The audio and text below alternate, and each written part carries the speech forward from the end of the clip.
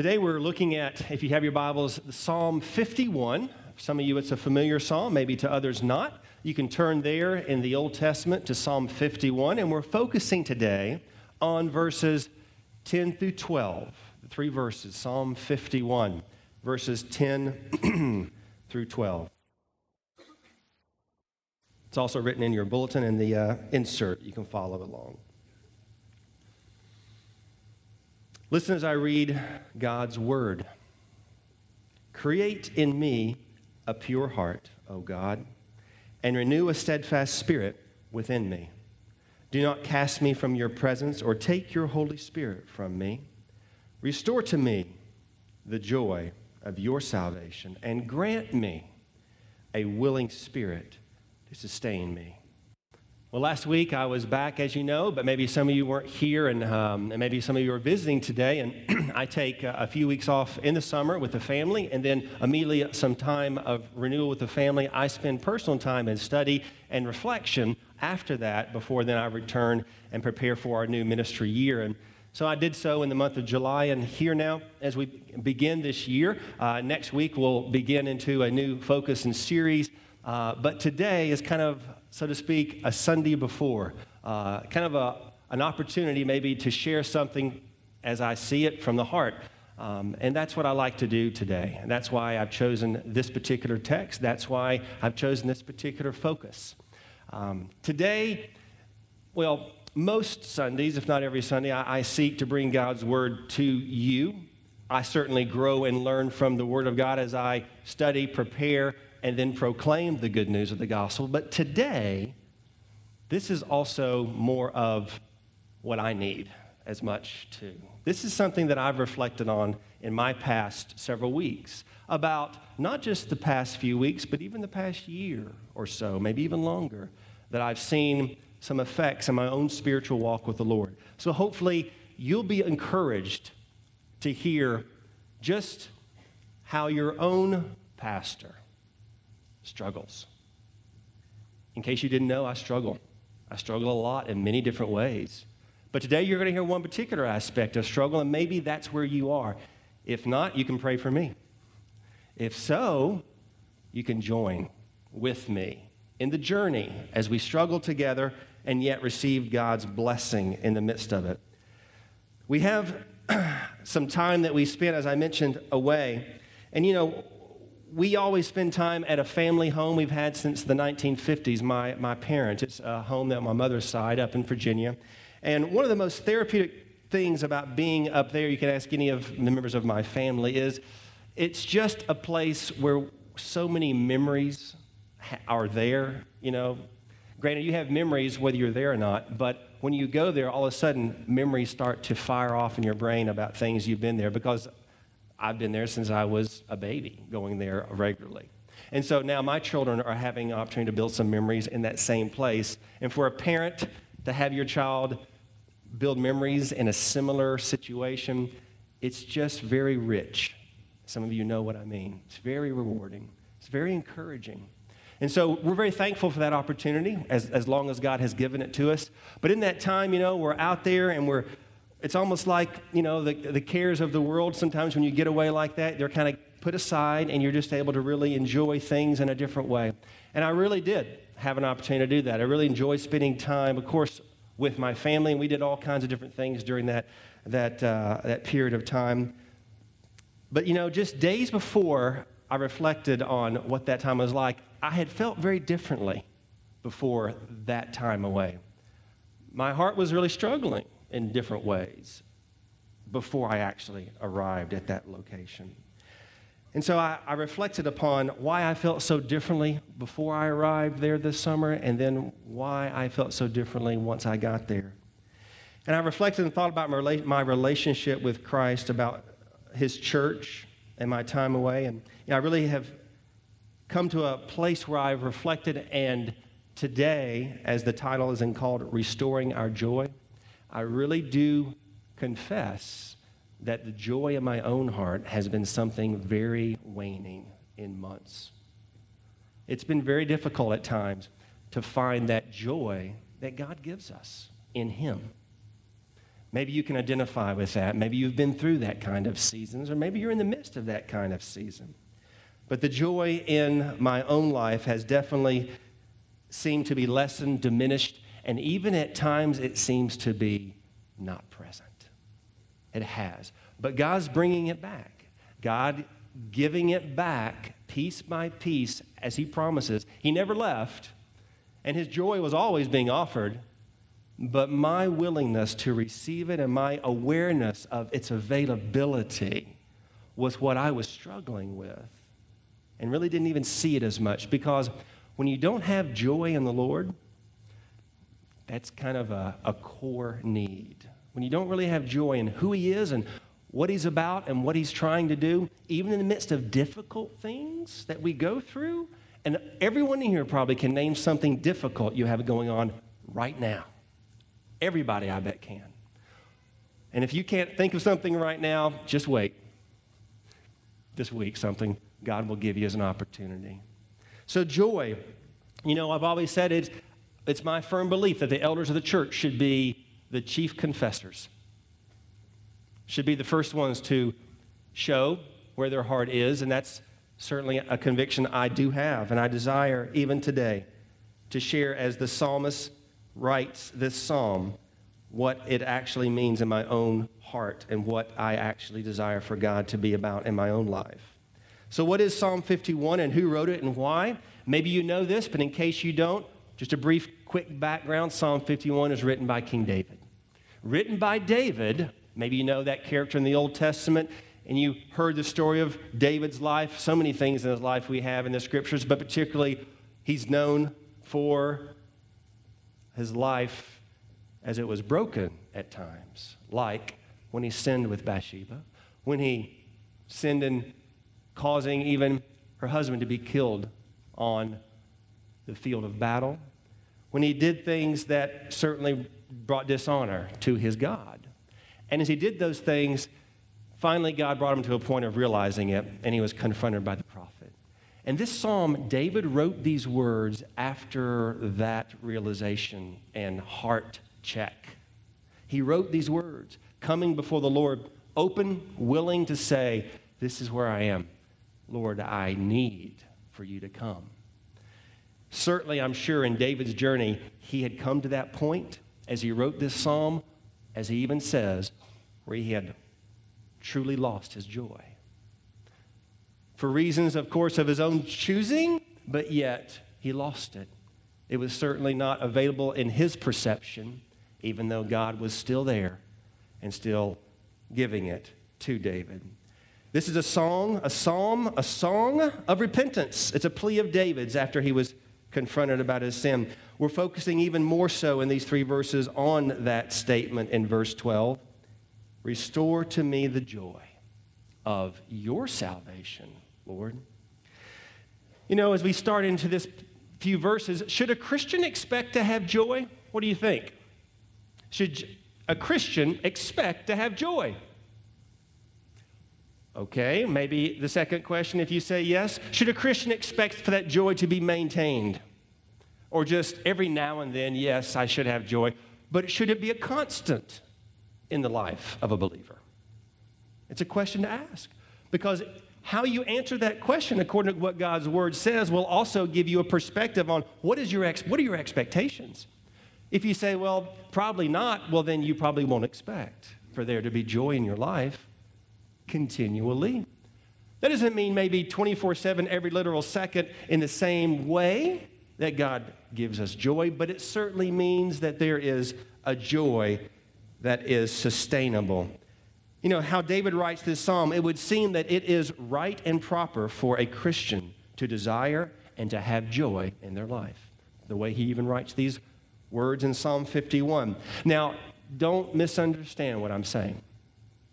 Not a life free of pain, of suffering, of hardships, of difficulties. That's not the same as having a life of sustained joy. It's not the same.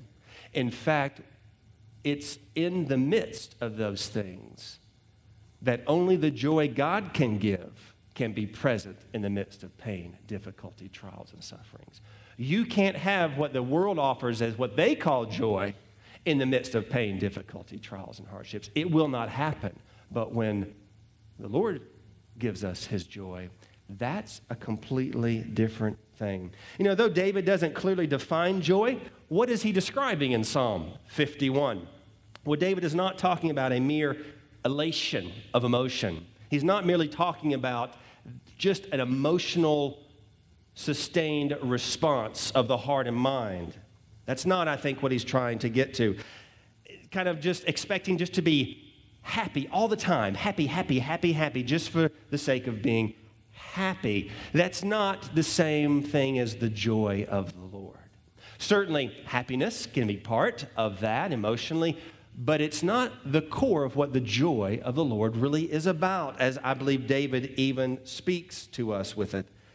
Joy for the Christian, the Lord's joy, is a deep abiding. It's a continuous abiding rest. It's a rest of the soul. Joy of the Lord is a resting of the soul in the security of who God is and what he's done for us. It's comfort, it's peace, knowing with absolute conviction that God is doing what he's promised to do. He's done for us all that we need. It's not about happiness, it's about contentedness. It's about assurance that God will not leave us abandoned. That's the joy that David is speaking and requesting of, that he has lost because of his own sin. It's about knowing that your eternal future rests on Christ alone and what Jesus has done for you. That's what joy of the Lord is about. It must be based upon that, or else it will be fleeting. It will be absent many times. It will not even be present in your understanding or in your sight. It will not exist to you because it will be depending upon other things, circumstances, situations, temporal ups and downs, highs and lows. It will be dependent upon that, not dependent upon the very nature, character, and existence of God himself, which is a constant. He is our constant. Another reason we can be assured that God desires for us as his children to have this joy is because, maybe you know this, maybe you don't, maybe you've forgotten, Jesus himself prayed that you would have it. Remember in the priestly prayer? John chapter 17, verse 13, Jesus prays to his Father, Father, I'm coming to you now, but I say these things while I am still in the world, so that they, that is his disciples, his brothers and sisters, that they may have the full measure of my joy within them. Jesus prayed for you prayed for you today, 2,000 years ago, you would have the fullness of his joy. He wanted that for you, and he knew that you would need that.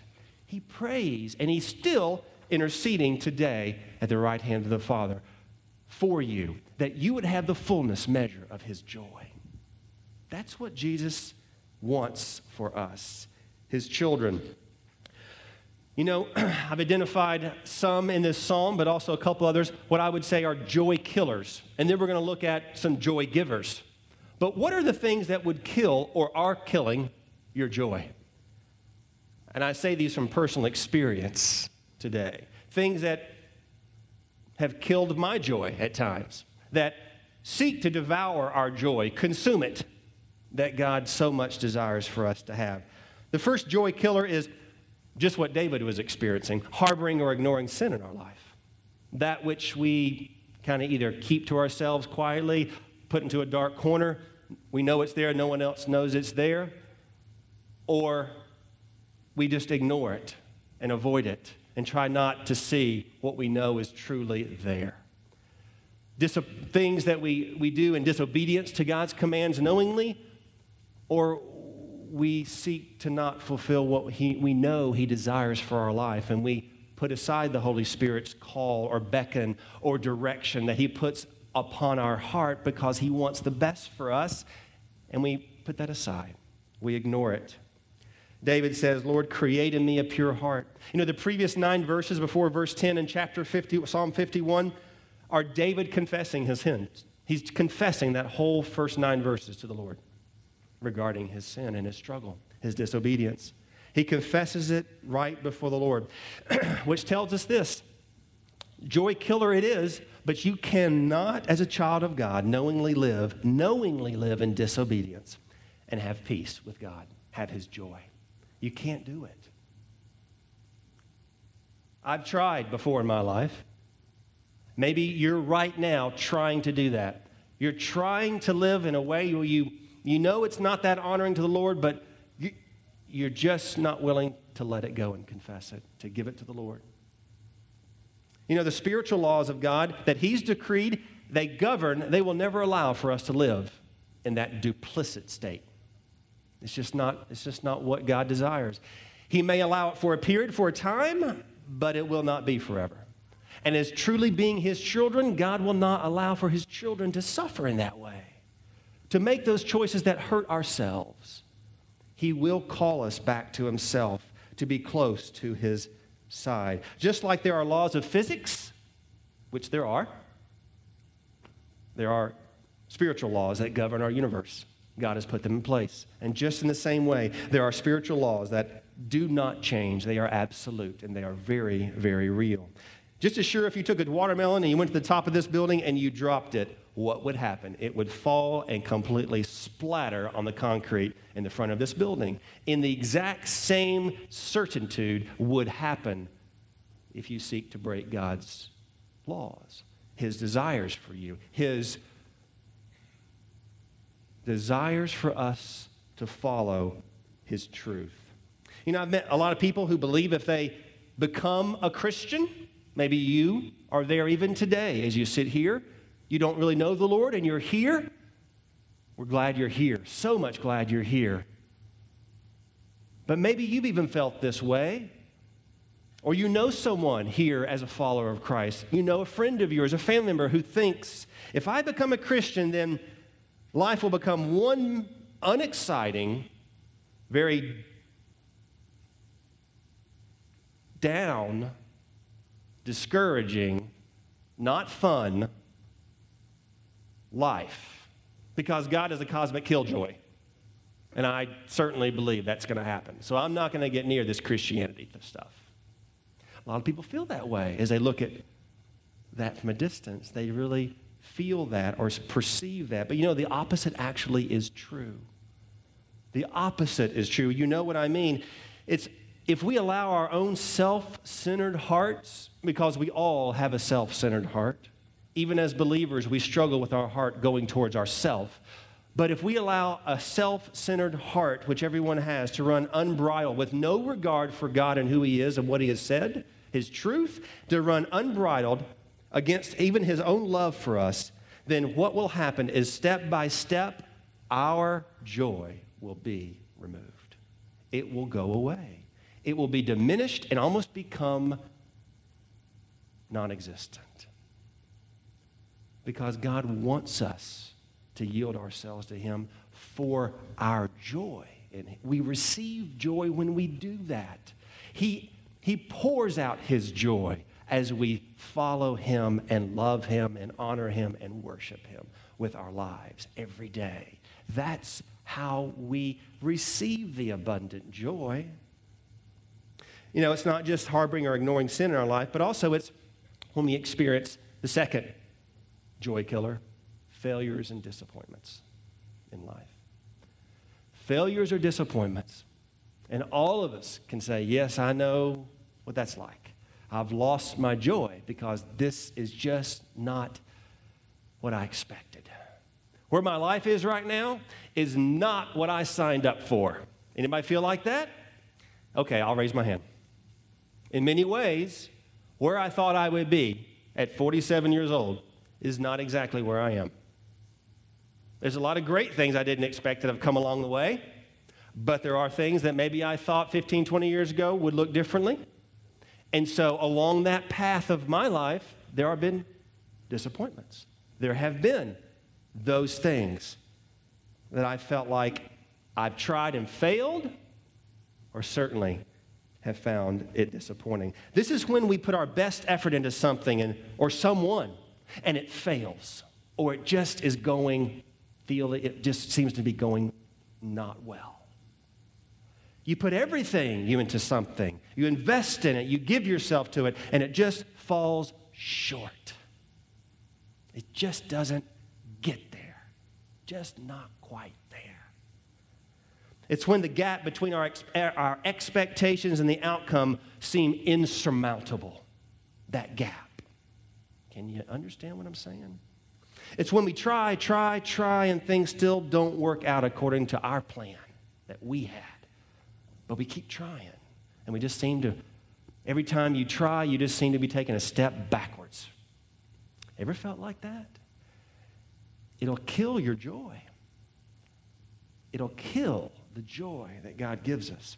David writes this psalm after, we know, a huge failure in his life. A huge failure. I mean, he was the king of Israel.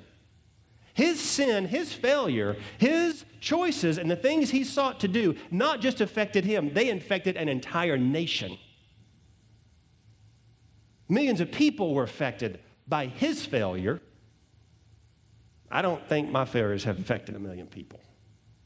They've affected some very important people to me. But David is huge. You can't get much bigger of a failure than David at this point in Psalm 51. You just can't. He knew that in order for his joy to be renewed, though, he would have to have God to renew this steadfast spirit within him. You know, unless we can see that when we fail at something or find ourselves disappointed, unless we can see that when that happens, that it's really not about us.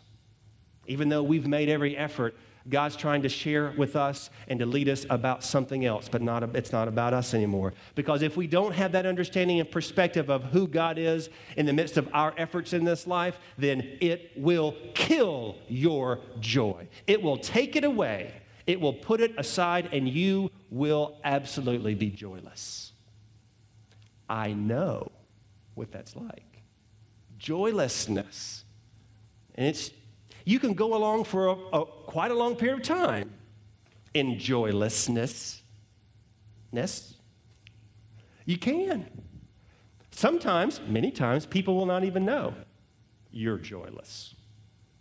You might be the most jovial, happy-go-lucky, outgoing, extroverted, life-of-the-party person. And everybody goes, I love her. He's amazing. And you go home with no joy.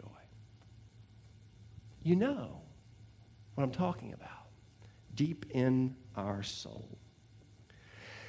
Failures and disappointments will be a joy killer. The third joy killer is God's unexpected providences. You go, well, what's the difference between those two? Here's the difference. Failures and disappointments, those are when you're trying to make the effort and it just doesn't work out. God's providences, unexpected, are when you're not making any effort at all. In fact, you're doing just fine, and something breaks. Something happens that you didn't expect in the providence of God. And it is not what you chose. And it is not what you want. And it is not what you desire. And in fact, sometimes these are even harder, because when you make an effort and fail, well, okay, it's on me, right? It's on me. But when you make no effort, in fact, you're just fine, leave me alone, and then something breaks, that's different. Then how do you respond then? When someone else does something to you, or when in the circumstances of your life something happens to you. And when something happens, you can't even blame anyone, though we try, then what? How do we have joy then? It's very different than failures.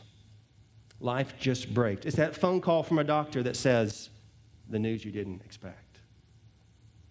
It's understanding from a friend or a family member experiencing that pain so deeply that you can barely stand it. It's the death of a parent, a child, a loved one. It's those providences that are very difficult in a fallen, broken world, marred by Adam's sin, that we must understand. These providences can kill our joy. Why? Because our heart rises up and says, I don't deserve this tragedy. I don't deserve this circumstance. What did I do to deserve this? That's what we do when it happens, don't we? We question God. We shake our fist in his face. We bow up.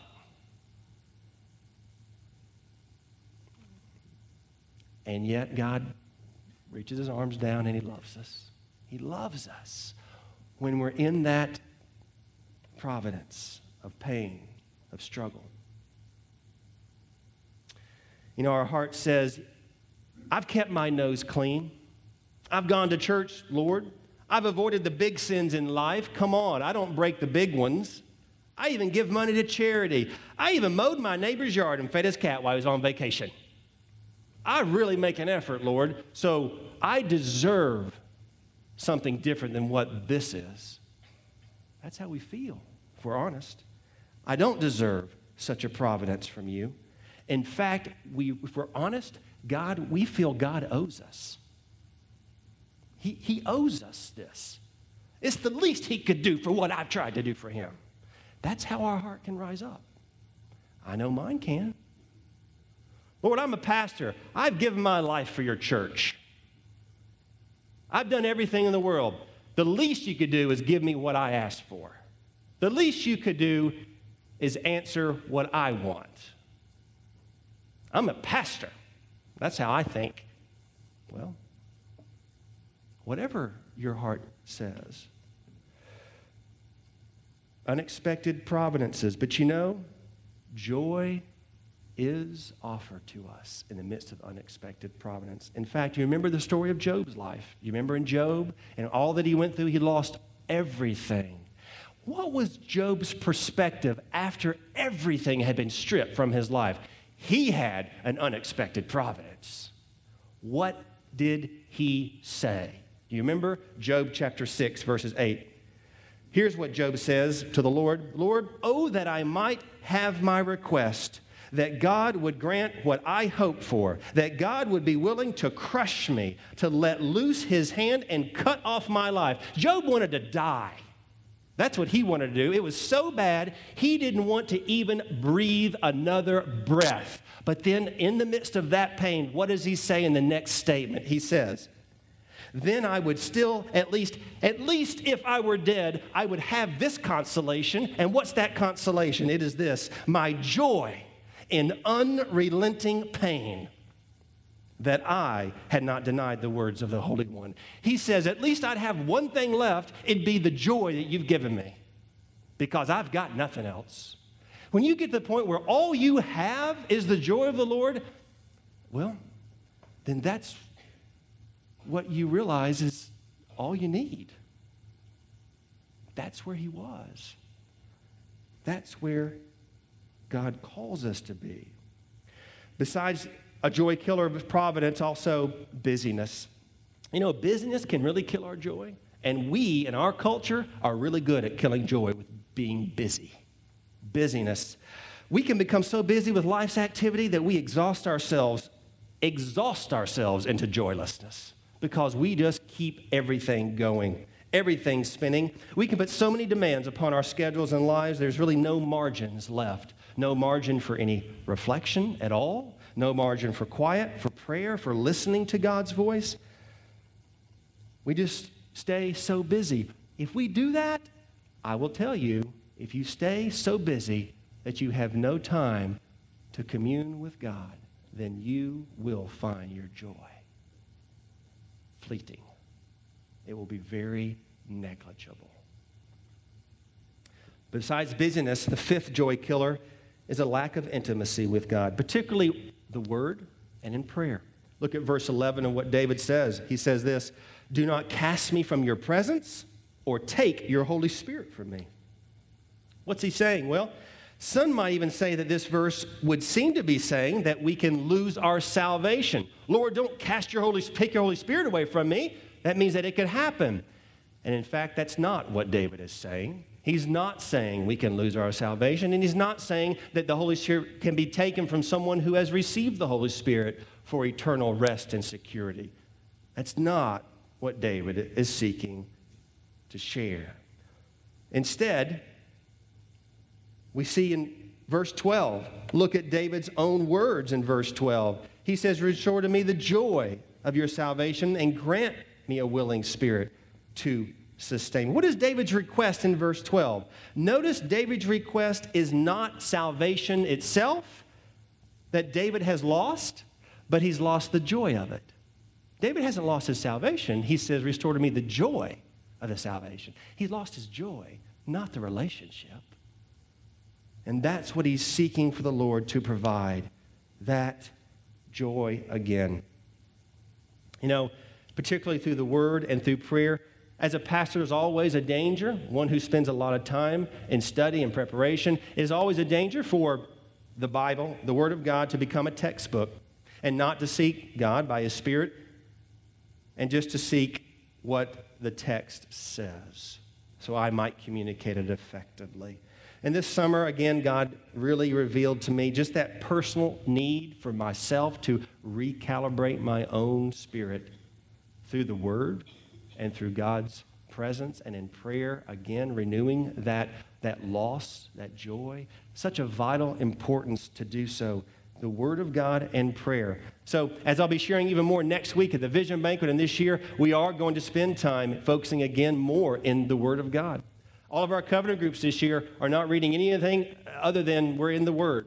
Our groups are in the Word of God this year, and we're going to be spending and focusing those times together. So let us all take that challenge together.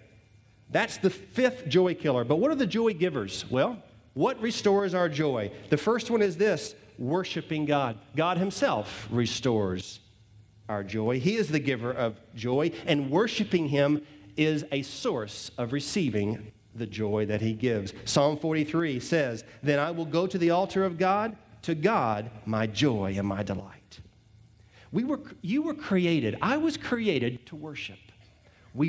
People worship, just watch a Falcons game. People worship, whether it's God or something else, because we're created to worship. So we will give something worth, something, someone, somehow, some way. Every human being does it. But we were created to worship the Creator, the one God. And when we do so, we receive His joy. He is our delight. He is our joy. Privately, corporately, worship is vital to restoring joy. It gives us joy, personally or corporately. God alone is the giver of joy. You know, David says in verse 10, Lord, create in me a pure heart. What's interesting is God alone is the only one that can give us joy. And where does that come from? From Him, not from you. In fact, you don't have it. He gives it in whole to you. Create in me a pure heart. The word create there in the Hebrew, if you take the word, it goes all the way back to Genesis. It's the same word in Genesis. God created the heavens and the earth. What's so unique about that? How did God create? Out of nothing, right? And if He created the universe, everything in existence, out of nothing, in the same way, David is saying, Lord, just as you created everything from nothing, create in me your joy. Create in me that, because in fact, David's asking for just as much of a miracle as it was when God separated light from dark. That's what it is. For God to put joy into you, that's a miracle. For some of you, it's a bigger miracle than others, but it's a miracle that God would put joy there because you don't have it. It comes out of nowhere, out of nothing. God puts it there. So if you're looking, implication, if you're looking anywhere else for it, you won't find it. If you try to find it somewhere else, you won't find it. You won't get it anywhere except from God Himself, because He creates it. He gives it. Second is the Word of God is a joy giver. Psalm 19, the precepts of the Lord are right, giving joy to the heart. The commands of the Lord are radiant, giving light to the eyes. Psalm 119 also says this, Lord, your statutes are my heritage forever. They are the joy of my heart. God's very word is a joy giver. And so if we don't spend time with the Lord and His Word, we will not find the abundance of His joy. I don't know if you're spending time in the Word, in your own heart, in your own life, but if you're not, you probably will not find the abundance of joy in other things. Meaning you won't find it in serving His church. Please still serve, but you won't find it there. You won't find it in seeking to go and evangelize the lost. We are called to do that, but you won't find it there. You won't find it in any other spiritual activity in the same way the Word of God gives us His joy. It's there. We will find it. Are you weak spiritually right now? Are you weak? Are you weak? If you are, maybe it's because you're malnourished, because you're not being fed. You can't be fed from me once a week.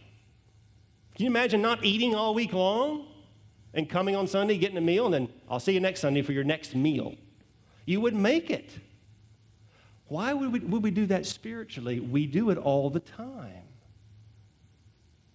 We must be personally seeking to be fed and receiving the joy of the Lord in His Word. It's a joy giver. The third joy giver is taking refuge in God. That's what David was doing. He was taking refuge in God in Psalm 51. Psalm 5, verse 11 says this, "But let all who take refuge in you, Lord, be glad. Let them ever sing for joy. Spread your protection over them, that those who love your name may rejoice in you." What's the psalmist saying in Psalm 5? When life takes a wrong turn, here's the question, where do you run to? When it takes a left and you were going to go right, where do you run when life takes that wrong turn? Do you look to your work? Do you look to your business? Do you look to the internet? Do you look to food? Do you look to recreations? Do you look to your toys? What do you look to for joy when life turns in a wrong direction? Or do you take refuge in God? Do you take refuge in Him? You know, God's there in the big things and the small things. Taking refuge in Him when you got a call of great significance and you have to face that in your life. But He's also there in small things. One thing this summer I've been really challenged on is just in my own prayer life is praying for the small things. More conversational prayer or things happening. And so I had a pretty busy week preparing for the elder retreat, and I needed to get prepared for everything for this weekend. And so I walked in. Thursday was going to be my last day in the office because I was on the retreat Friday, Saturday. And so I walk in. First thing you know, I go to the computer, my desktop, type in the password, boop, boop, boop, and all of a sudden it's like nothing really happened. It just kind of went, started slowly moving. And usually it just boots right up and everything, bling, I'm there on Microsoft Windows, I'm good to go. No, and I went, oh, well. And this is, by the way, a fairly newer computer, and it just didn't work. And I was like, that's not good. I've got a lot to do today. And I'm not I can't computers. I can use it, but if it breaks, I'm history. So I'm just sitting there looking at it, and I'm like, Well, then I push the button. I do a restart. Finally, I do a restart, and I'm like, to clear it out, and a restart. Same thing. Just slow. It's just like somebody just poured just molasses in the computer and just wouldn't work. So I get a phone call from Paul Wagner. We're talking on the phone. I said, hey, Paul, I don't know. My computer is down, and because he's kind of more of an IT guy a little bit, but he understands computers. And he said, oh, wow, sorry to hear that. Big help. Thanks, Paul. And but anyway, after that conversation, I got off the phone. Just kidding, Paul. After I got off the phone, I'm sitting there, and I had pushed the button again for a hard boot, and all of a sudden it brought up this thing, repair Windows. Let it run. So I let it run. It ran for like 10 minutes, and then finally it said, cannot repair Windows, shut down. So I just, finish, and it just shut off. So I can't have a computer. I cannot work. This thought popped in my brain, and I don't often do this, and it's not right, but it said, pray for the computer. Let God fix it. That's what came into my brain. I went, no, I'm not, come on, I'm not going to, because I just felt convicted to pray for the computer. I said, Lord, heal my computer. Fix it. I need to use it. You know what I have to do right now. Please help me. I'm just saying. Boom, bling, everything worked. I know you're saying, okay, the Lord didn't fix his computer. That's ridiculous. Maybe he didn't. Maybe it was just an IT thing, something happened, and that's fine. But I tell you this, my faith was built. God gave me greater faith. God gave me, at least whatever he did, I was given greater joy. And I was trusting he would do it. And so, we'll see next week if it works. I don't know when I go back.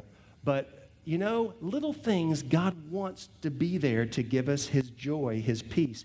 Him saying, I will provide for you. Big ways and little ways. Reflecting on what God has done is the fourth joy giver. You know, when we reflect on what God has done, we get his joy.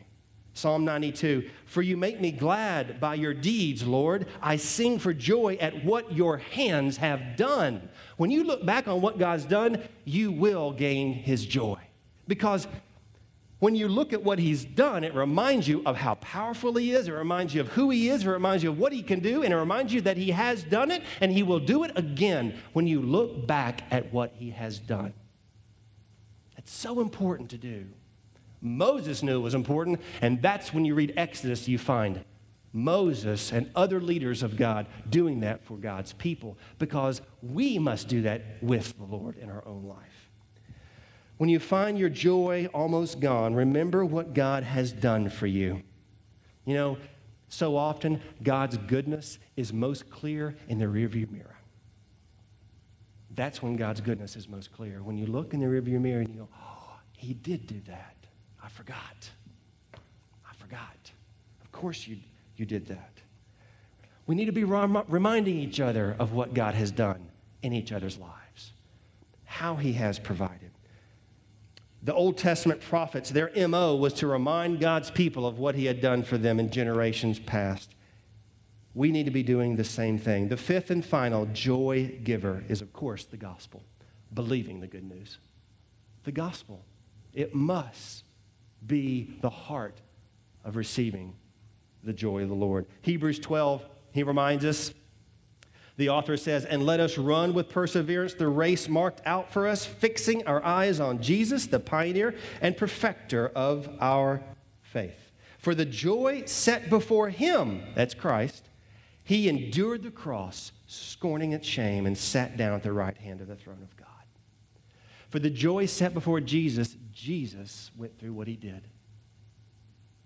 And that same joy that was set before him is also given to us and set before us, that we, because he is the one that has done for us what we could not do for ourselves, has provided that joy in part now and in fullness, completeness later. We have a full joy now, but it is unlike any other joy on that day. So what sometimes little joy we think we have now is going to be unmatched that day, the day that he comes, the day that we're with him in glory. What an amazing joy we have that hope for. Jesus knew and he endured the cross so that we would be able to receive that. And that's our hope. That's the good news. We get what we don't deserve. We get joy that we don't deserve. Even when we're grumpy old people, he still says, this is my joy. This is my joy for you.